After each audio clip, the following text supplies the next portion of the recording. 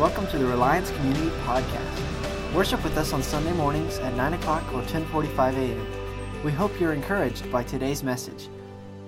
If you guys have your Bibles, you can turn to John. We're actually, in light of all that, we're talking about serving today.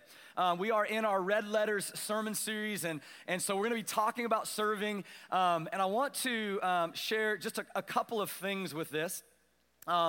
First of all, I forgot, they did mention to me that I got that taco bar thing wrong, all right? It's not next Sunday, it's the Sunday after the 29th. So if you come hungry next Sunday, you're just going to leave hungry, I'm just saying. Except that you're going to get the Word of God, which fills us up. Come on now. So don't come for tacos next Sunday, but the following. And then ladies, I think they mentioned that the Boots and Bling was on is it Thursday? It's on a Tuesday, the 25th. So we're going to get all this stuff right, all right?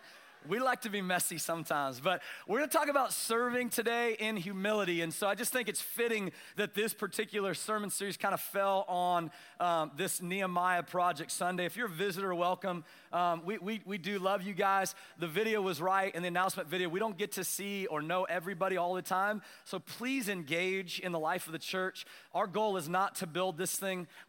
This is not what we're interested in, like how big we can build these four walls. It's not what we want to do. We do have very much interest in building into your life. That's what we want to be interested in. And so get engaged, get involved somehow so we get to know one another. But if you're here today, welcome to the family. We call ourselves a family. If you're a regular, it's always good to be with you guys.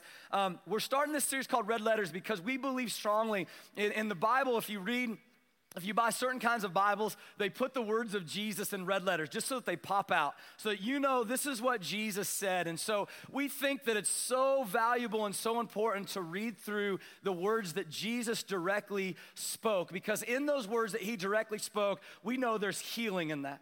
We know there's hope in that. We know there's power in those words. We know there's peace in those words. We know that those words are life-giving and that they've changed the eternity of this world. Amen? Those words have changed the eternity of this world. And so we really believe in it. And so that's why we're after this sermon series, Red Letters. What did Jesus tell us? And then how do we do that? Because we really feel like that's the strategy of Christ. We told you this last week. We really believe that the strategy of Christ is, like, see what I did? Now go and do it. And it's really fairly simple. 1 John 2:6 says, those who say they live in God. So if you're in here today and you call yourself a believer, those who say they live in God should live their lives as Jesus did. To me, that's the simplicity of what this is all about. To me, it's like, what did Jesus do? How do we make that our example and emulate that? And so that's really what we're after, because as we said last week, we overcomplicate it sometimes, right? We make Christianity about 1,000 different things. We make Christianity about attendance and what did you do here and how did you do this and yada, yada, all these things. And yet the simplicity of it is those who say they live in God must live as Jesus did. That's it. And so we want that to be our heartbeat. So we're going to be looking through John 13 through 16, chapter 13 through 16 over the next few weeks. And today, we just happen to fall on serving. And can we just be honest with you? How many of you find it difficult at times to be a servant? How many? Come on. You liars, get your hands up in the air. There we go. Much better. It is not always easy serving, if we're just honest with one another. I mean, we all want to do it. We all know that it's beneficial. We get that we should. But I'm talking about in the depths of our heart, it's not always easy when it comes to serving. And some of the reasons are because we like to pick and choose what we do. We just simply like to pick and choose what we want to do. There's certain things we don't want to do. There's certain things that we do want to do, and that's not always how the kingdom of God works. We don't always get to pick and choose where God wants us to serve, right? And so we like that, though. I was talking to First Service about my kids. They are the greatest example of this. They argue over who loads the dishwasher and unloads the dishwasher because they never want to load it because all the plates are still dirty. Any of you guys out there? I'll unload all day long. I hate loading it, all right? But I tell them all the time, like, you guys have it so easy. When we grew up, we didn't have a dishwasher. We were the dishwasher, right? And my brothers, I remember this, we would have like fist fights over this stuff, like who had to wash the dishes, but more than anything else, who would stick their hand down and unplug the drain. You guys know what I'm talking about? I mean, it's disgusting even thinking about it because all of the stuff's down there and I can't even like picture sticking my hand in that. Anybody like that out there? All right, thank you guys for you that admitted that.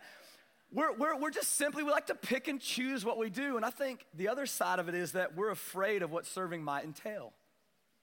We're just simply afraid of what serving might entail. I had a conversation, I've shared this in here before, but it just came up this week. My dad, they go, you remember when your dad went on that missions trip to the Dominican Republic? I go, I do.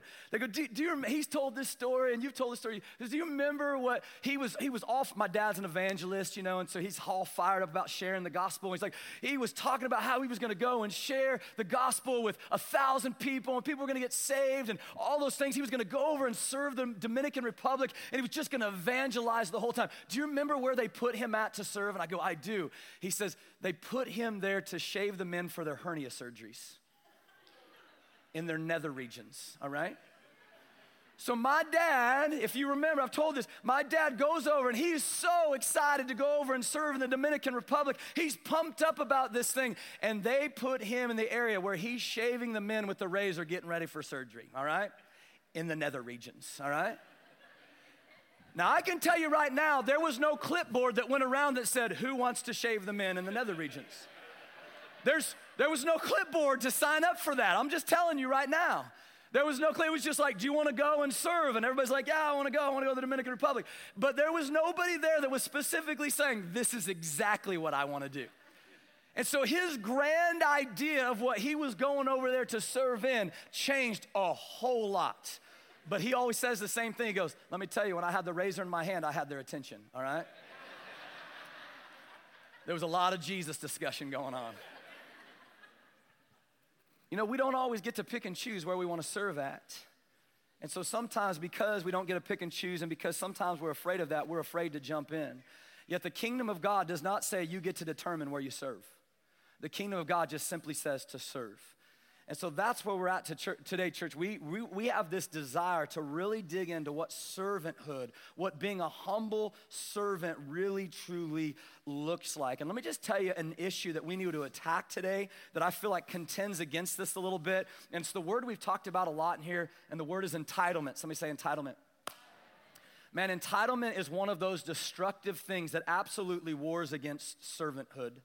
We see this rampant in today's society where we say things like, that's not my job. You know, I don't have to do that. I didn't do that. Again, just picking on my kids a little bit. We contend with our kids like, hey, we need you to pick that up. I didn't make that mess, right?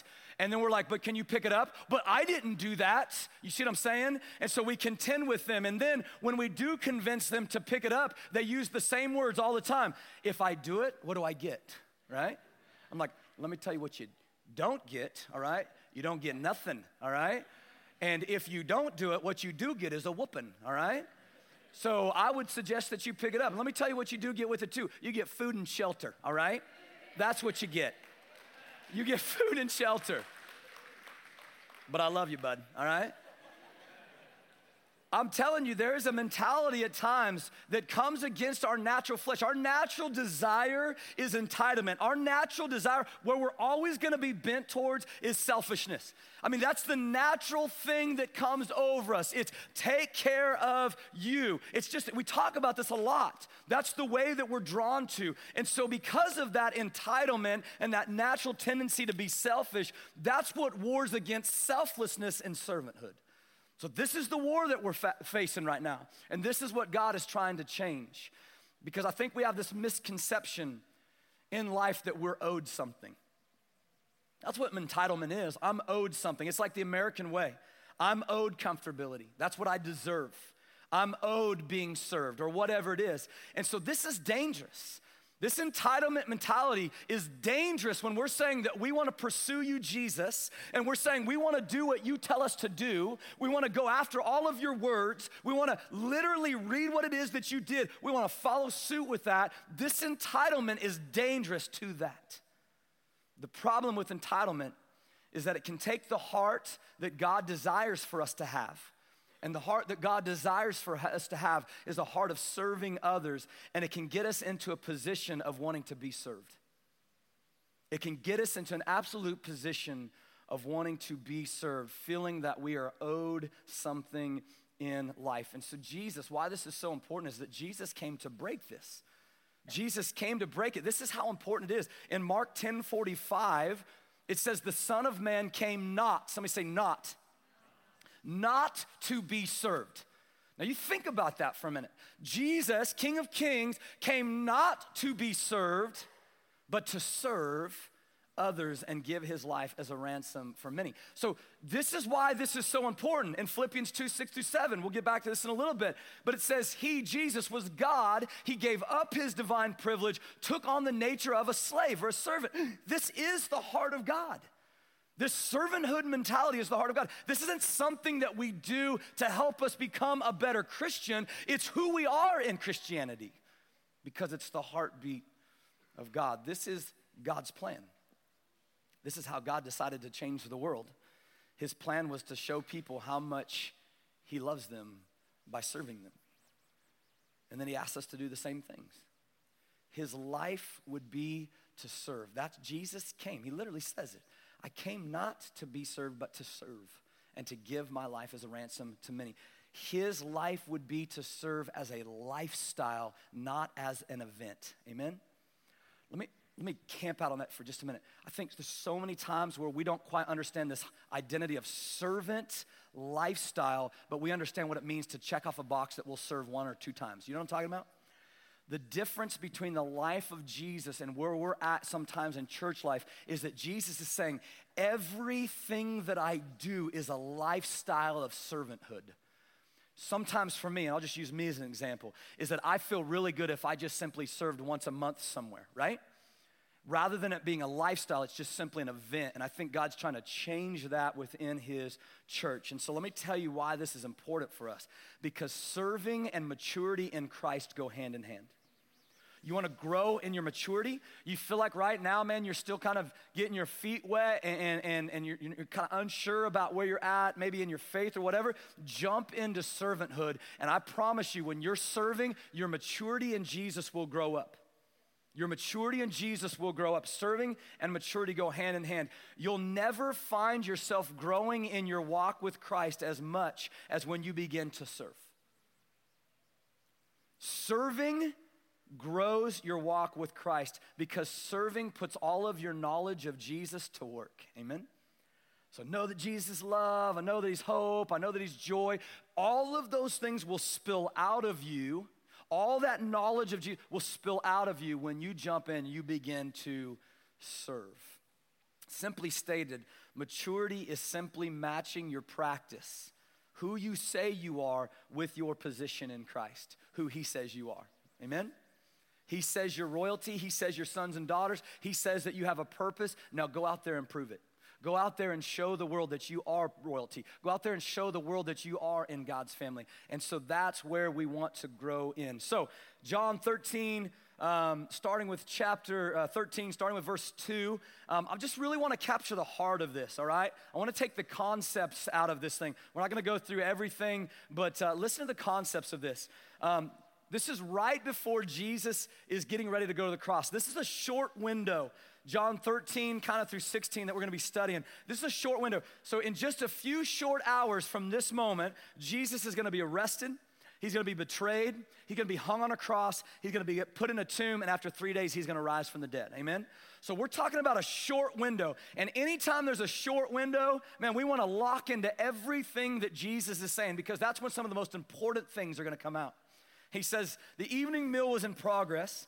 The devil had already prompted Judas, the son of Simon Iscariot, to betray Jesus. Jesus knew that the Father had put all things, this is key, Jesus knew that the Father had put all things under his power, that he had come from God and was returning to God. So he got up from the meal. He took off his outer clothing. He wrapped a towel around his waist. After that, he poured water into a basin, and he began to wash his disciples' feet, drying them with his towel that was wrapped around him. He came to Simon Peter, who said, Lord, are you going to wash my feet? Jesus replied, you do not realize now what I am doing, but later you will understand. No, said Simon Peter, you shall never wash my feet. Look what Jesus said. Unless I wash you, you have no part with me. Then the Lord, Simon Peter replied, not just my feet, but my hands and my head as well. Jesus answered, those who have had a bath need to only wash their feet. Their whole body is clean, and you are clean, though not every one of you, for he knew who was going to betray him, and that was why he said not everyone was clean. When he had finished washing their feet, he put on his clothes, returned to his place, and then here's the concept. Do you understand what I've done for you? He asked them, you call me teacher and Lord, and rightly so, for that's who I am. Now that I, your teacher, have washed your feet, you should wash one another's feet. I have set you an example that you should do as I have done for you. Listen to this. Very truly I tell you, no servant is greater than his master, nor is a messenger greater than the one who sent him. Now that you know these things, listen to this. Now that you know these things, you will be blessed. Somebody say blessed.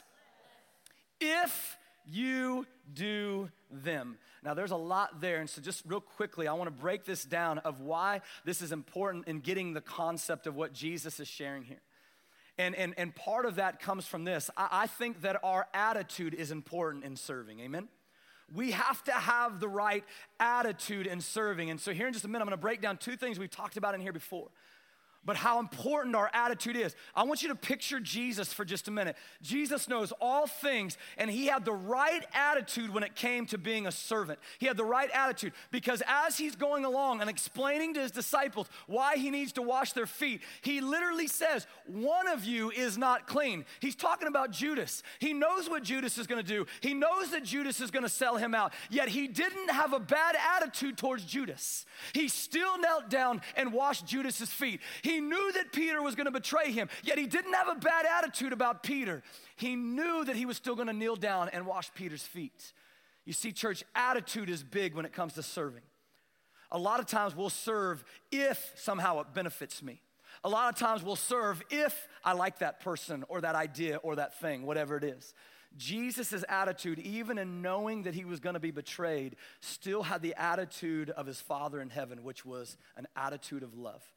Regardless of how people were going to treat him, regardless of how people were going to receive him, Jesus' attitude was that of love. Now, let me just tell you two kinds of attitudes that we approach serving in.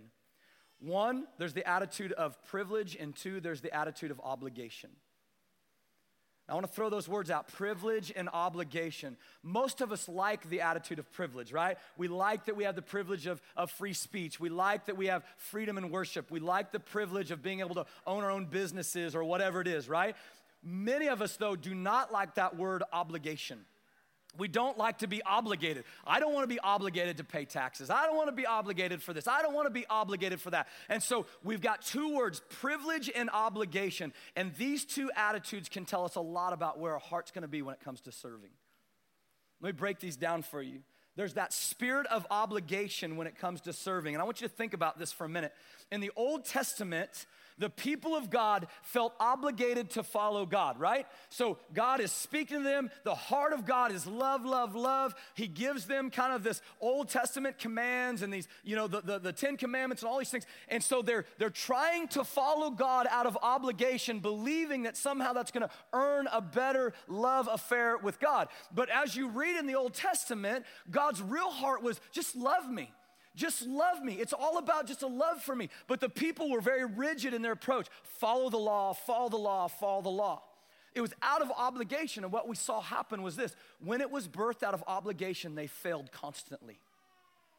Constantly. They would try to follow the Lord, they would fall. They would try to follow the Lord, they would fall. Until their hearts become so hardened from that they just simply say, God, we're tired of your decrees. God, we're tired of your demands. God, your law is so rigid, we're just done with it. And Scripture says they hardened their hearts. Why? Because obligation will always harden your hearts towards it. Amen? On the other side of this, though, church, on the other side of this, there's the spirit of privilege.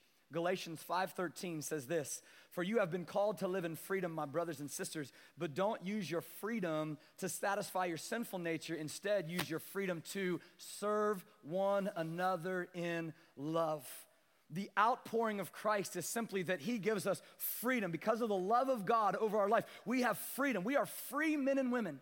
We are free men and women. But he's saying, look, in that freedom that you have the privilege to either try to use it for self-serving or you have the privilege to use it to serve one another in love. Which one are you going to choose?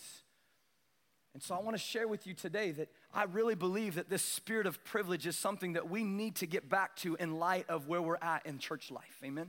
I'm not talking about a church. I'm talking about Christianity as a whole. that we have this privilege of the outpouring of Christ's love on humanity. And our only response, the way we respond to that, is that we desire to serve him and those around us. That's what comes out of us. It's a privilege to serve. There's an old saying, church. There's an old saying that people will know we are Christians by our what? By our love. So what does love mean? You could define a lot of different ways, right? What does that look like? Are you saying that people know you're a Christian because they see you at church on Sunday mornings?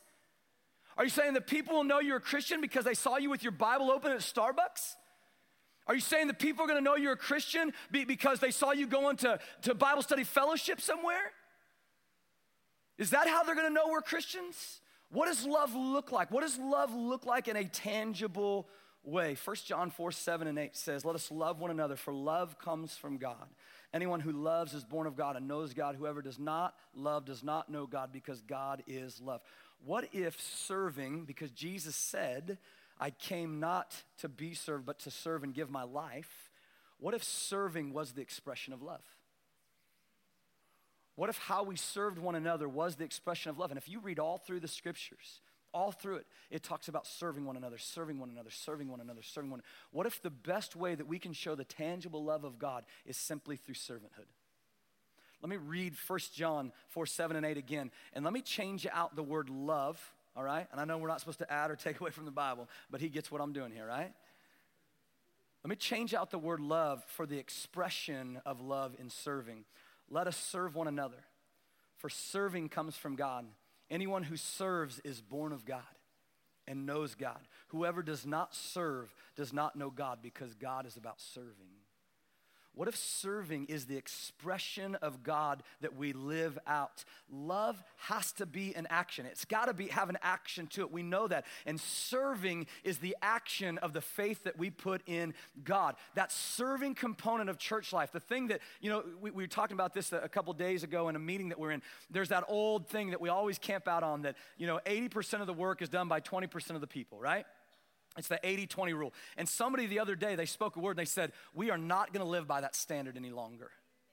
We are not gonna live by that standard any longer. We're not gonna do this 80% is done by 20%. We are gonna be 100% in this thing together, amen? This right here is what would change our culture right here. If we stop letting the world see that 80% of the work is being done by 20% of the people, because the world looks in and goes, you Christians still don't even buy into what you're reading in your Bibles. We've got to change that mentality, and I believe that it starts with serving, not out of obligation, but out of privilege.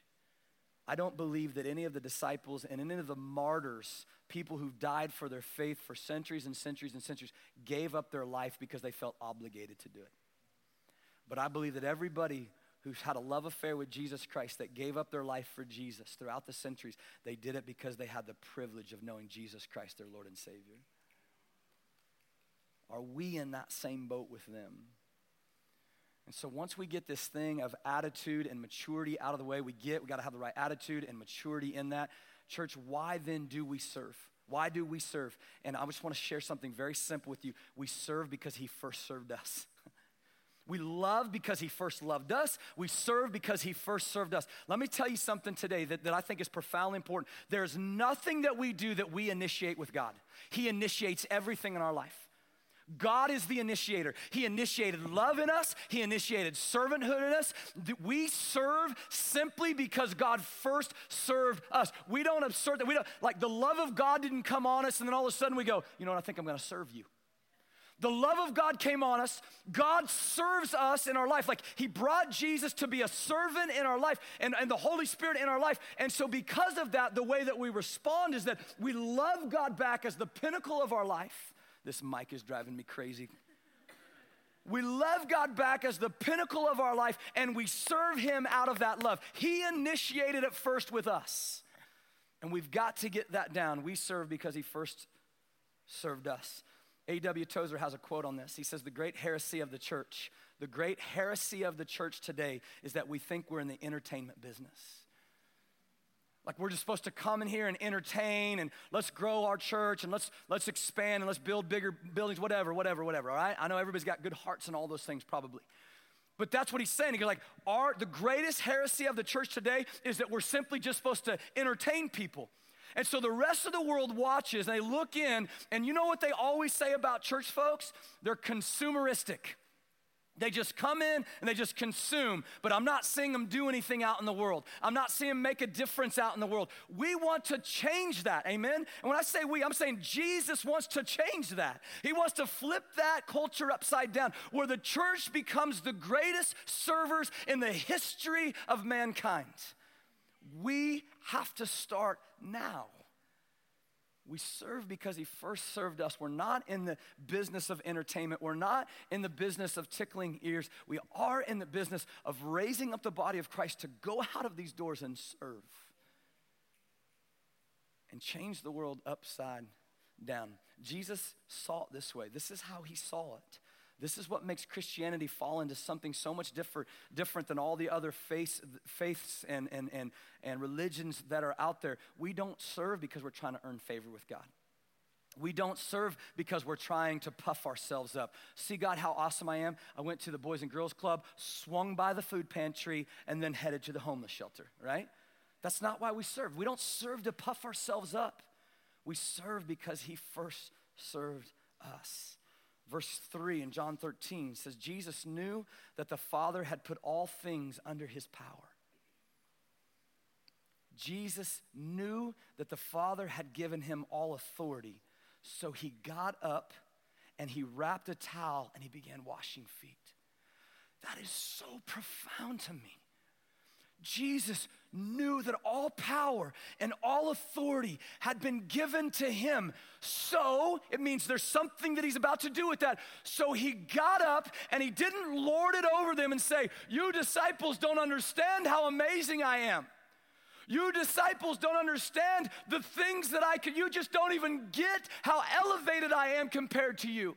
The first thing that he did when he says that Jesus knew the power and the authority that was given to him, the first thing he did was he went, and he kneels down and he begins going systematically to these feet of these disciples. He wasn't on a power trip. He wasn't on look how cool I am. He simply said, all the power and all authority has been given to me, so I'm gonna get down. I'm gonna humble myself. I'm gonna position myself before men that will leave me and abandon me. I'm gonna start washing their feet systematically. And if you didn't, I've shared this before, but if you didn't grow up in farm life, all right? When Jesus is washing their feet and you go out to a farm and you see mud boots, that's not mud on their boots, all right? That's a bunch of crud on their boots. They've been walking around, not just in mud, they've been walking around in poop and all sorts of things. And in those days, they weren't wearing boots, they were wearing sandals. So the God of the universe is coming to wash poop off of your feet, knowing that he has all power and authority. Tell me any king, any great leader, tell me what that looks like in our culture and society today. We don't see that. Jesus is flipping the world upside down. He's showing them something different. We're not on a power trip, we're on a servanthood trip. And he's pulling their sandals off and he's washing their feet, and these men are stunned. These men are stunned. They don't even understand what's happening in this moment. You are the God of the universe. They've already declared him to be the Messiah. They said, we know that you've been sent by God. And he's washing their feet. That's why Peter was so adamant, do not wash my feet. He understood the concept in their culture that you, a king of all kings, does not do this. And Jesus says, man, if I can't wash your feet, you have no part with me. Jesus knew that all authority and power had been given to him, and he dropped to his knees. And he turned the world upside down because of that. This is what the kingdom of God looks like. This is what we're after. When we serve, listen to me, when we serve, we are participating in the kingdom of God. Amen? But what really got me on this was, yeah, man, I've read that. Jesus is down on the ground. He's washing the disciples' feet. What really got me on that is I began to think about what Jesus said about the Father. We know that Jesus, God the Father, stepped down in Jesus Christ. We know the Trinity, Father, Son, Holy Spirit, interwoven together as one. The three are one. But listen to this. In John 5:19, Jesus says, I only do what I see my Father in heaven doing. do you have a view of God that he's so distant and so far away, and that all he is, man, is this God that wants to, just judge you and tally up the nicks about what you've done and what you haven't done? That all he's doing is just, man, he's just waiting. You just have this picture of God just waiting for judgment day so he can pull the lever, right? I don't really think there's a lever, but you know what I'm talking about. Like, if that's your picture of God, I want you to picture what Jesus did. He just got down before these men that would sin against him, and this one man that would sell him out, and he washed their feet. And then Jesus says in John 5:19, I only do what I see my Father in heaven doing, which means that he has saw God do this. He saw God, the God of the universe, who spoke oceans and universes and put them in their place. He saw the servanthood of the God of the universe, and he's just simply emulating it on earth. This is the heart of the Father for you. But what it comes down to is motivation. What's your motivation? Motivation matters. Real quickly, and I'll close out. Jesus says in verse 12, do you understand what I have done for you? He asked them. You call me teacher and Lord, and rightly so, for that is what I am. Now that I, your Lord and teacher, have washed your feet, you also should wash one another's feet. I have set you an example that you should do as I have done for you. Very truly I tell you, no servant is greater than his master, nor a messenger greater than the one who sent him.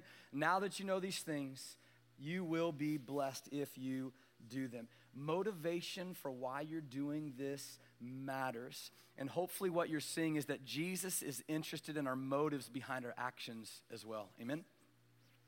There's a quote that I read, and it says this: you can do the right thing with the wrong motive and have God call it sin. You can do the right thing with the wrong motive and have God call it sin. And so what I want to do is I want to share 4 misplaced motives of our heart real quickly of why we serve, and try to dispel some of these, and then the right motive of the heart. Number 1 is compassion. And you're saying that compassion's the wrong motive? Not all the time, but listen to what, I was listening to a message on this by a pastor, and he broke this down. It was really good. Listen what he said. Compassion, we feel sorry for something that we see. It moves something in our lives, and we start to think, what if that were my family? And that's why we get involved in it. And he said, it's not always bad, but here's when it becomes a misplaced motive. What happens to our motivation when we see something that doesn't stir our heart, and so we just simply avoid it? You see, we can be compassionate towards things that we're like, what if that was my kids? What if that was whatever? And then we can see some other person who's been broken over here, and we're like, I just don't have compassion for that. It didn't stir my heart. There was never a moment where that didn't happen to Jesus. There was never a moment where Jesus was like, I'm really passionate for these guys, not so passionate for them. And so compassion can be a misplaced motive if we allow it to be misplaced. Number 2, guilt. This is a big one. He says, I don't know if we actually realize how much we serve because of shame and guilt. We serve because we feel guilty, and so somehow by serving others, we can get rid of that guilt in our life. And I just want to confess, man, that we do that a lot in church life, don't we?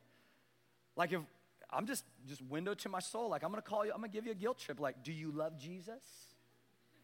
Well, then serve in the nursery, all right? No, seriously. No, I'm just kidding.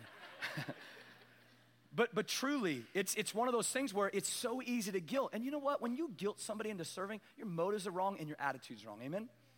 So we need to change that. It needs to be out of love. Like, yes, I want to serve 25 babies in a nursery built for 12. Yes, I want to do that. Like, that is my heart's desire. Diapers, bring them, or whatever.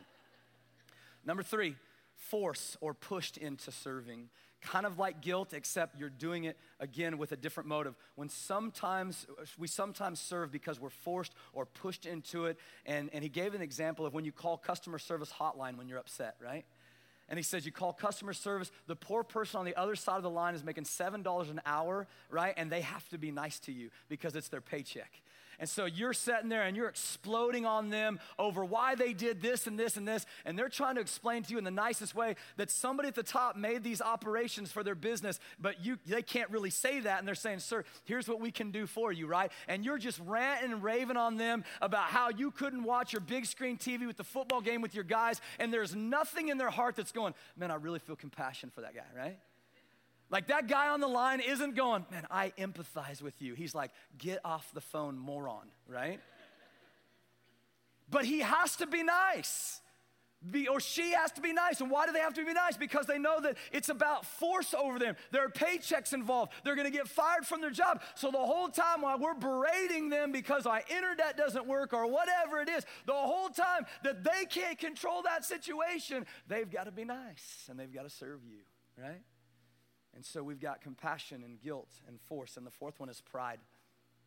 We elevate ourselves above others and we feel better about ourselves because we serve more than they do. Going back again, like, I did this, and this, and this. What do you do? Oh, you only do that? Well, I'm not saying I'm better, but I'm saying I'm better, right?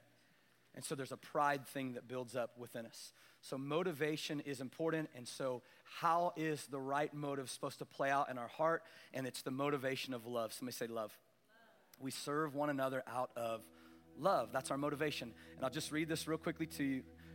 Levi Lesko had a word that he shared on this, and he said in Genesis 29:20, and I love this. Genesis 29:20, we read the story of Jacob, and Jacob has has this love affair with this gal named Rachel. So he goes to Rachel's father. He says, I want to marry her. And Rachel's father says, look, you got to work for me for 7 years. 7 years, and I'll give you my daughter's hand in marriage. And so you would think 7 years, and he literally says, serve me for 7 years, and you can have that. Now, there's a lot of people who be like, I'm out. Listen to what Jacob says in Genesis 29:20. So Jacob served 7 years for Rachel, and they seemed only a few days to him because of the love that he had for her. You see, that 7 years of serving Rachel's father seemed like only a few days because of the love affair that he had with Rachel. And he goes on and he says, love changes your perspective. When you love someone, it's not work to do sweet things for them. When you love someone, it's your delight to do those things. When you have love for them, it's a thrill, it's a pleasure. You are stoked to be around them and serve them. Love changes everything. That's why in Hebrews 12:2, it said about Jesus, it was the joy set before him, the joy set before Jesus, that he endured the cross, disregarding its shame. Jesus wasn't sitting there with a bad attitude going, I don't want to go to the cross. Jesus wasn't sitting there with the wrong motives.